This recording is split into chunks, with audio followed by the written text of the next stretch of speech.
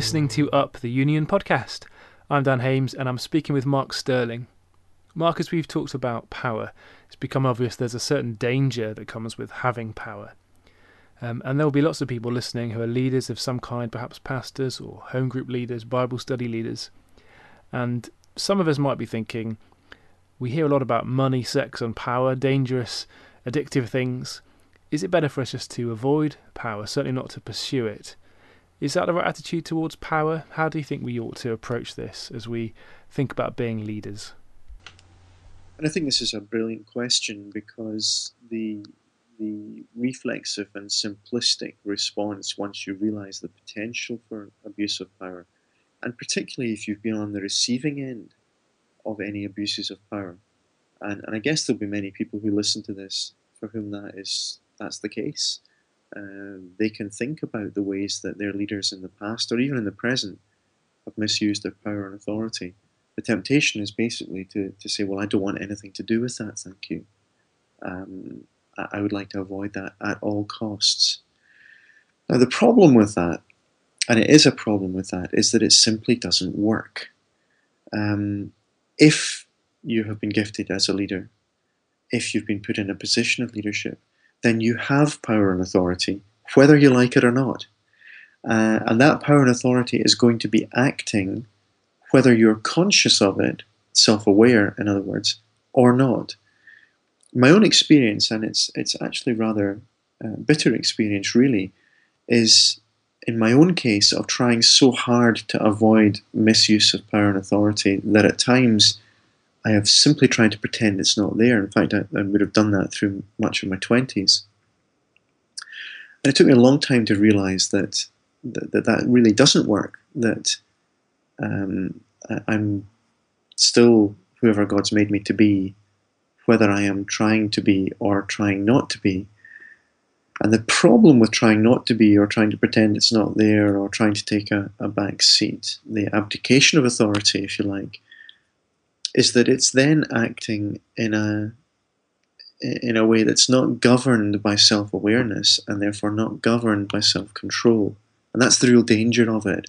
So in my case, and I think I've seen this in others too, you can see power and authority being exercised even though the person doesn't realize that that's what they're doing.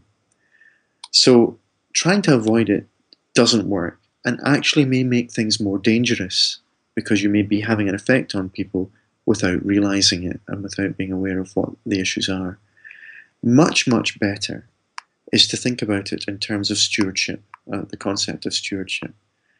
And that is to say that whatever we are and whatever God has made us and whatever position He's put us in is given to us for a purpose. It's to be stewarded, looked after, and then discharged for His purposes. So that means that if we're given power, if we're given positions of authority, then what we have to do is to bring that back to God, to surrender it to Him completely, and always to be asking the question, Lord, how would you have this be used? And that involves clearly the need for growth and self-awareness. That's another huge, huge, huge topic, which I think would merit a whole series of podcasts, I imagine. But one of the things this means, at very minimum, would be that those who are in any position of power, any position of authority within the church, must not be so on their own. There must not be lone leaders, because it's lone leaders without the checks and balances of accountability and an external perspective speaking into their lives. Those are the ones who are the most dangerous.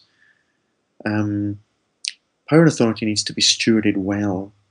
And because power can corrupt and deceive us so easily, it needs to be stewarded in the company of others.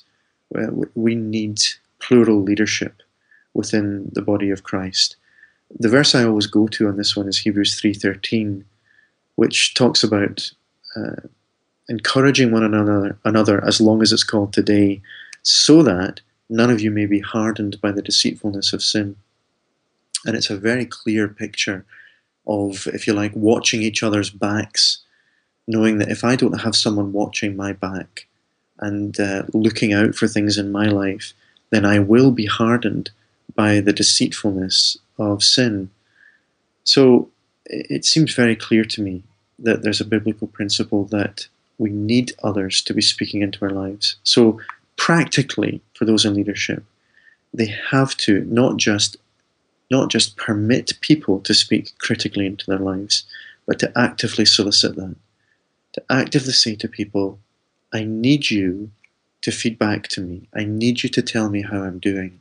I need you to tell me if I'm getting it wrong, or if I'm trampling over people, or if I'm speaking too much, or if I've said the wrong thing. You must tell me, because otherwise I won't see it, and I'll be hardened, and I'll be deceived. So that's a sort of long answer to the short question. Stewardship is the absolute key to all of this. And stewardship, purely as individuals, is a recipe for disaster. We need each other in the body of Christ if power and authority is not to be abused. Thank you, Mark. Perhaps you're a pastor or leader, and listening to this, you have thought, actually, I haven't used my power and authority well. If that's you, make sure you tune in for the next episode. We're going to talk very practically about what you can do to remedy that.